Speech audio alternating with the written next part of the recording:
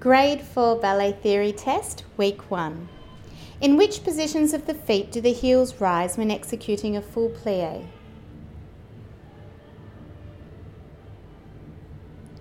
First, third, fifth and fourth quasi positions. Do you use your thigh in a battement frappe?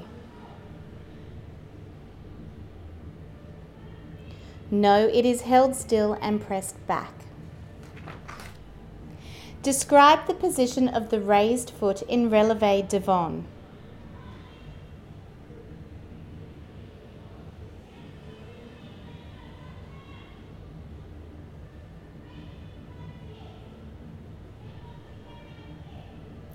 The big toe is placed immediately underneath the knee of the supporting leg with the raised knee pressed well back.